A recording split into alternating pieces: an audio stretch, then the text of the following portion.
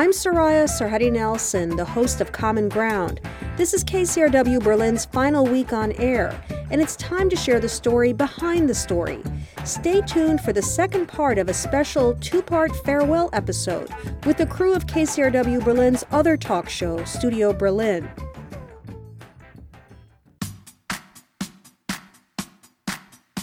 Welcome to Studio Berlin. I'm your host, Sylvia Cunningham. This is the final part of our combined Common Ground and Studio Berlin special before KCRW Berlin goes off the air on Sunday. During the first part of the special on Monday, we talked about the rich tradition of American radio in the German capital and about some of our favorite moments on air. So we'll continue that discussion today and focus on Studio Berlin, KCRW Berlin's first talk show. Welcome to Studio Berlin, our weekly current affairs show here on KCRW Berlin. I'm your host, Soraya Sarhadi Nelson. So is it true that it's only football that brings Germans together these days? It's this paragraph that Germany's Green Party wants to change. Thanks for listening to Studio Berlin on KCRW Berlin. I'm Sumi Somaskanda. We'll see you next week. These are all the people who brought you Studio Berlin, and they join me now. In the studio with me is KCRW Berlin's program director, Soraya Sarhadi Nelson, one of the founding co-hosts of Studio Berlin. Also with us is Monika Müller-Kroll, the executive producer of the show. Welcome to you both. Hi, Sylvia. Hi, Sylvia. And joining me via phone is Sumi Somaskanda, who hosted our very first episode of Studio Berlin and many, many more since, as well as Eric Kirschbaum, a former host and more recently regular guest on the show. Welcome. Hi, Sylvia. Hi there. Monika, you have produced over 60 episodes of Studio Berlin since the show's launch about 18 months ago. Can you give us a little background? How did Studio Berlin come to be? I think there was a real need for an English language talk show in Berlin to talk about politics and society.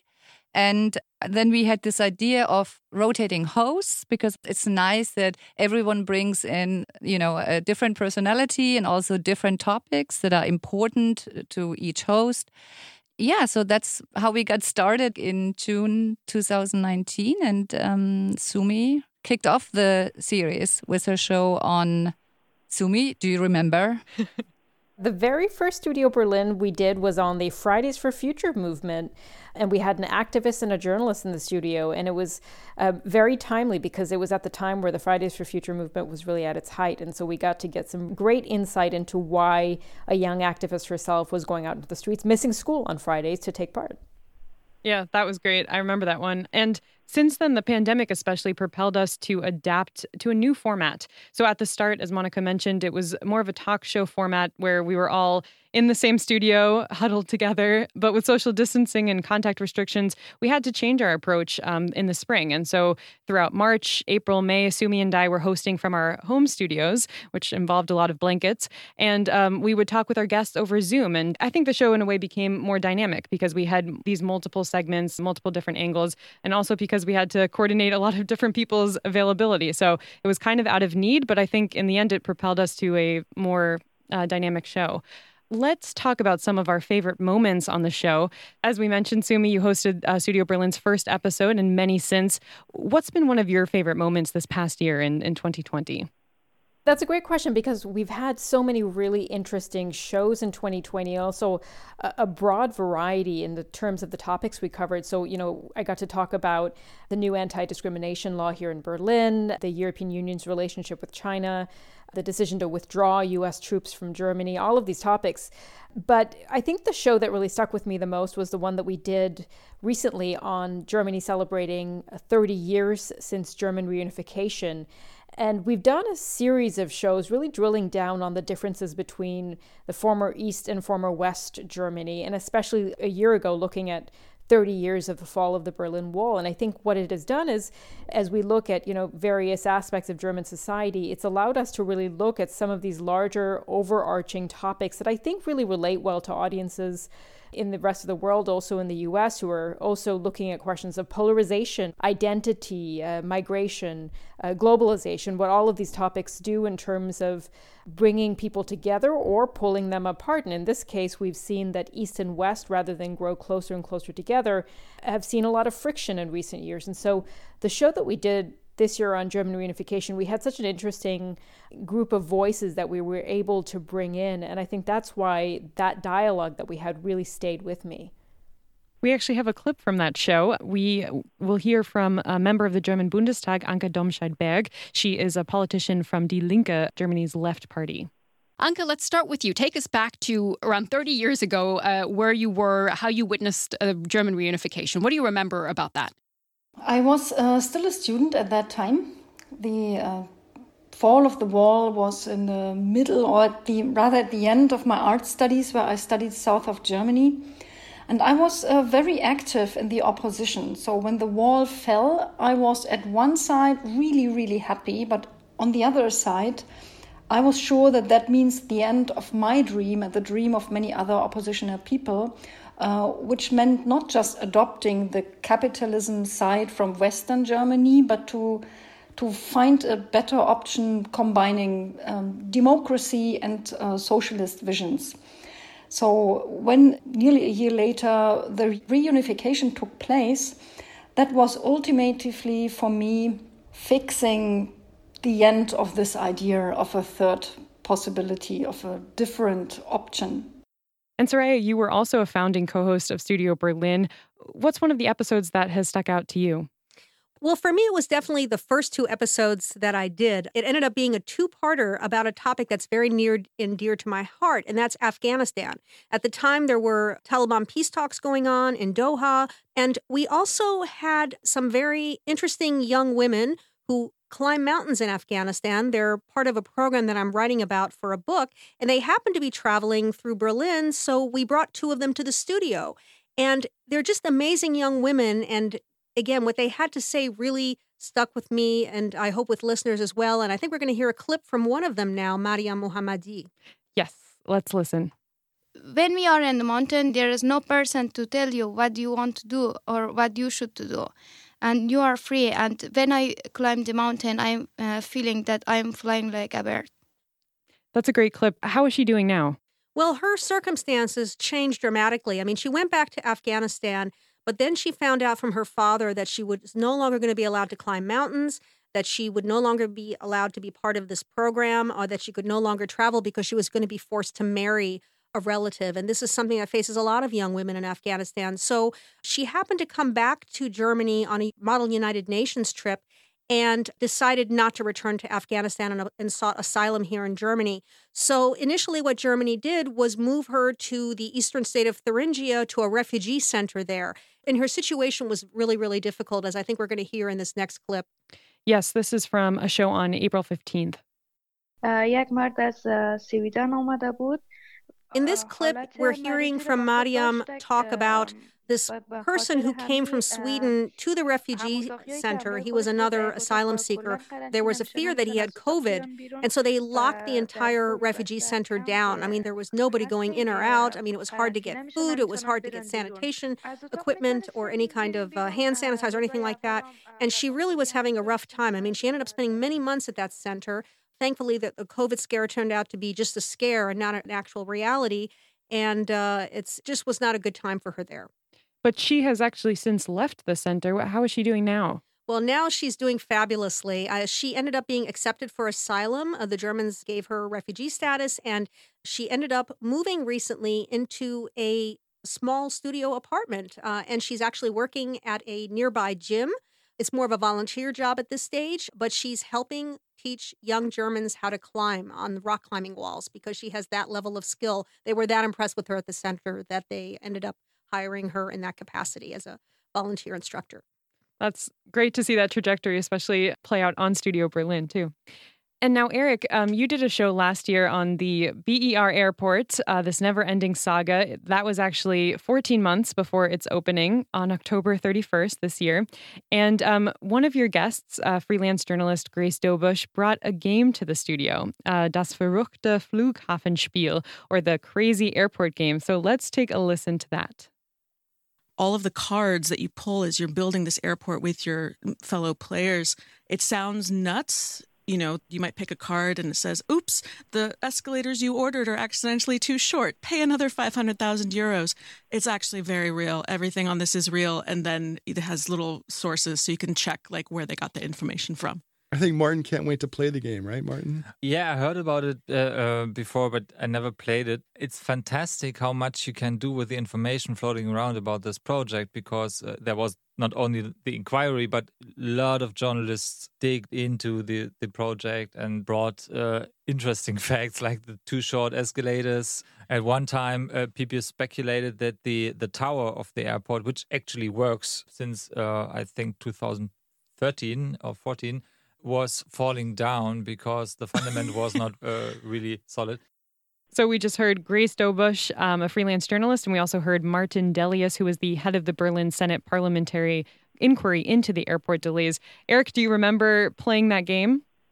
Yeah, it was a funny, humorous game, and it took a lighter side of the debacle of the airport and how many things that were going wrong with it. But I think the show that we did for Studio Berlin was really an important show, and it took a sort of a stand-back look at the airport for Berliners. And the airport is a beautiful, fantastic airport, and it's going to have an important economic impact on the whole Berlin-Brandenburg area for decades to come. And I think we touched on a lot of those issues that sometimes in the local German media get lost in the bushes, in the weeds. And so it was really a satisfying show to talk to an expert about the Berlin airport and talk to people who are following the airport saga really closely and see not only the bad, but also the good. It was an important show, and I'm really glad we did it. And the BER airport finally opened in October. We hosted another episode about the saga. Has anyone flown out or into BER? I have. I just flew back from the U.S. where I was covering the elections for DW. I just flew back into the airport, and it really was a surreal experience because, as Eric and you just mentioned, this was an airport that was long overdue. And so I left Berlin, having flown out of Tegel, the old airport, and flew into this shiny new airport that was mostly empty because people are not traveling at the moment. It does look beautiful. It does look like they've done a great job finally getting it open. I wonder what it's going to look like when it is indeed full, when air travel gets back to normal capacity, and how they function then. But it is great to see that it finally has made it. Did you see the art installation that was hanging above, the magic carpet? Because when we did our show in October about it, we talked to the artist behind that. Did you see that? Unfortunately not. So the area where I was getting out of my plane and going through immigration and the rest, that wasn't near that art installation. Mm-hmm. Yeah, I saw that 8 years ago when they were going to have the opening, and it was all ready to go. The opening was canceled just a few weeks before, and it's from Los Angeles, which is really interesting. And then I saw it again recently on a tour there with a group of journalists. So yeah, it is a beautiful piece of artwork, but it turns out that the supervisory board, which included the former mayor of Berlin, Wowereit, they were more worried about the artwork and the wood paneling than making sure the escalators were long enough and the fire safety was in place. So all those snafus detract from the artwork, and so instead of people focusing on the beautiful artwork hanging from the ceiling from Los Angeles, they're more worried about the airport being functional and the fire safety sprinklers hanging from the ceiling. Yeah, Pei White, the artist behind the magic carpet, mentioned to us that she was a little bit frustrated by the management. She felt as an artist, after a while, they had just been forgotten. At the beginning, she was like, we were getting Christmas cards every year. And she was like, maybe that's why the airport's not opening, because their Christmas card department has so much staff. But that was interesting to hear her take on that. Well, I want to also share a moment that stuck with me on a Studio Berlin show back in March. It was the first ever show we did on the pandemic. That week, we actually had a show ready to go about bicycle safety because there was, unfortunately, some bicycle deaths, and there were activists saying something really needs to change in the city. But then as there were more COVID cases confirmed in Germany, it became clear we had to switch gears. And in fact, right before we did the show, the World Health Organization had just announced officially that we were in a pandemic. And so we had spokeswoman Margaret Harris on the show. And previously in 2014, she had been on the front lines of the Ebola epidemic in Sierra Leone. And I asked her about how one can strike a balance between being cautious and doing what you can to protect yourself and your family, and also then not being paranoid. So let's hear the lesson she learned. I think it's experience, frankly. I mean, when I first went to Sierra Leone, I was very nervous. I knew I was facing a very dangerous and deadly disease. But after I'd spent some time in the villages and I had been around people who had Ebola, but I took all the precautions, number one being simply hand washing, number two being social distancing. So I remember seeing a little boy, a young 12-year-old boy who had probable Ebola. It hadn't been diagnosed and was very, very ill and was so weak he couldn't get into the ambulance. All I wanted to do was go and help him and pick him up and hold him in my arms and comfort him. But I knew I must not do that because at that time we had no treatment for Ebola. If I got Ebola, my organization would be obliged to evacuate me and waste a lot of time and energy on me instead of spending that time on the people in the country that needed it. So having had that experience and knowing that if I really am utterly rigid and fastidious about personal protection, personal hygiene, I can stay safe. I know that I can offer that advice to others and that it does work. And I guess another reason that moment stuck with me is at that time, it was the beginning of March, mid-March. There was so much uncertainty and this seemed very far from anything we would see in a sense. It seemed far away. But then, of course, we have seen how family members haven't been able to see their family members in the hospital and they've had to stay away. So looking back at this was kind of a sobering reminder of where we've come to. We're going to take a short break. When we come back, we will look ahead to what is in store for 2021. Stay with us.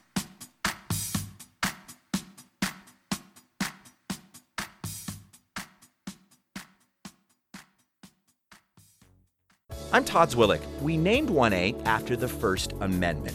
It's for everybody, especially the curious. And because things are rarely black and white, 1A brings you all the colors. Join me weekdays and keep listening to this NPR station throughout the day. Tune into 1A, weekdays at 4 on 104.1 KCRW Berlin.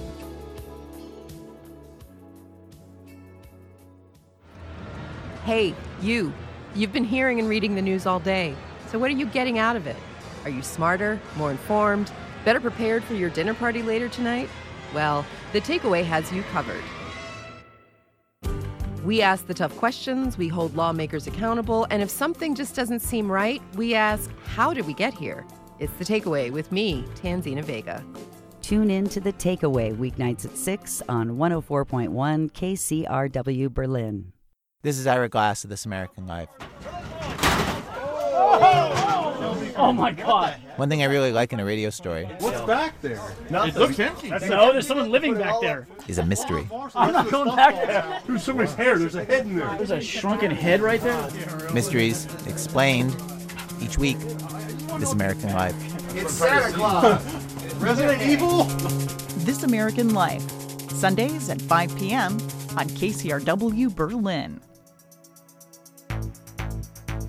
Welcome back to Studio Berlin. I'm Sylvia Cunningham, and this is our special goodbye show commemorating more than 60 episodes of the program.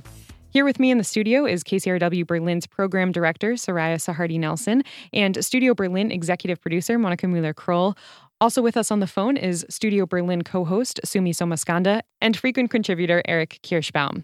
We talked about some of our favorite moments on Studio Berlin from the past year and the big stories.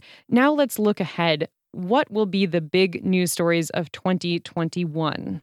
Who wants to start? Well, if you'd like, I could start. This is Soraya. So for me, I think the first thing we're going to be looking at is the inauguration on January 20th, even though that's going on in the United States. It's, President-elect Biden will become President Biden. And the big question is, will Donald Trump, the outgoing president, show up? The answer seems to be no. And the latest thing that we're hearing is that he might actually launch his 2024 campaign on that same day of the inauguration, which would be an amazing insult inside America for people who would like to actually see an orderly transition. But I think it's going to also strike fear in the hearts of Germans. So I'm guessing that will be something that's watched very closely here as well as in the United States. Sumi, what do you think? I definitely agree with Soraya that that's going to be watched closely. I think we're definitely going to also be covering the pandemic, just because the vaccinations are now going to be rolled out in the start of the year, which that entire process will get a lot of coverage. We'll have to keep a close eye on how efficient and how well that is rolled out here in Germany, across Europe, in the US, and elsewhere in the world. We're going to be living with the virus for some time, and it'll continue to disrupt our lives. Not to mention, there are many economists expecting a deep recession that could hit us next year. So all of that within the framework of a German election. So next year, 2021, is Angela Merkel's final year in office, and there will be an election in September to see who replaces her. And it will be very interesting to see which direction he or she could take the country in after Chancellor Merkel is no longer at the helm. And this really is the end of an era for Germany. So those are the stories I think we'll be watching next year. Yeah, we recently did a Studio Berlin episode about who will succeed Merkel, and we had a ARD radio reporter on the show, and she was saying CDU politics are really usually kind of boring, but I think this race is very exciting, and I'm also curious to see who will become CDU party leader. We'll find that out in the beginning of 2021. Eric, what do you think? What are the big stories of 2021? I think Biden transatlantic relations is going to be an important story, especially Germans are looking forward to a normalization in relations, and they might be a bit disappointed if they think Biden's going to be just like Obama 4 years ago. Biden has a whole different set of challenges and problems, and I think the tensions in NATO about the defense spending or lack thereof in Germany is going to be an issue, and it's just going to be interesting to see how the Europeans and the Germans embrace Biden, and do they want Biden to succeed? Are they going to help him, or is it going to be more of the same kind of foot dragging that caused the problems that led in part to somebody like Trump being president? So that's going to be a big story. I think Nord Stream 2 is related to that. The United States is strongly opposed to this gas pipeline from Russia. It's not just the Republicans, it's not Trump, it was the whole Senate. So it's going to be interesting to see how Germany reacts. Will Germany drop the Nord Stream 2 pipeline or not? Are they going to keep building it? The other thing that's kind of interesting, I'm going to be very curious to be following next year, is the whole Mietendeckel. What's the Constitutional Court going to do? Berlin has put a cap on rents. A lot of people are forced to lower their rents in Berlin. We had a couple of really good discussions about that on the show, and the Constitutional Court ruling is due in the first part of next year.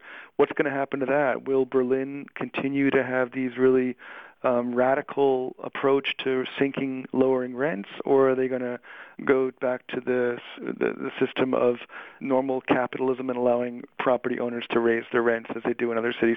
So those are some of the stories I'm going to be looking forward to seeing what happens in 2021.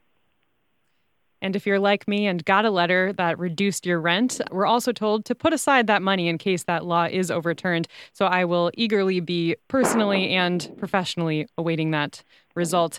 Monika, what do you think? I don't actually have a news story, but I want to take this moment to thank you all for being such great hosts on Studio Berlin. So thank you, Soraya. Thank you, Sumi. Thank you, Eric. And thank you, Sylvia. It's been great working with you. Well, Monika, we couldn't have done it without you. You are the glue that holds all of us together. I mean, having to deal with different hosts every single time and keeping a smile on your face, I think you are a superwoman. I can only agree with that, Monika. You've been an extremely helpful and thoughtful and creative producer, and have held our shows together so well, and we really couldn't have done it without you. I think the way you made a lot of words a lot shorter and made us all sound better by cutting all the garbage out. Thanks. You're welcome, Eric. Now Monika will reveal who her favorite host was.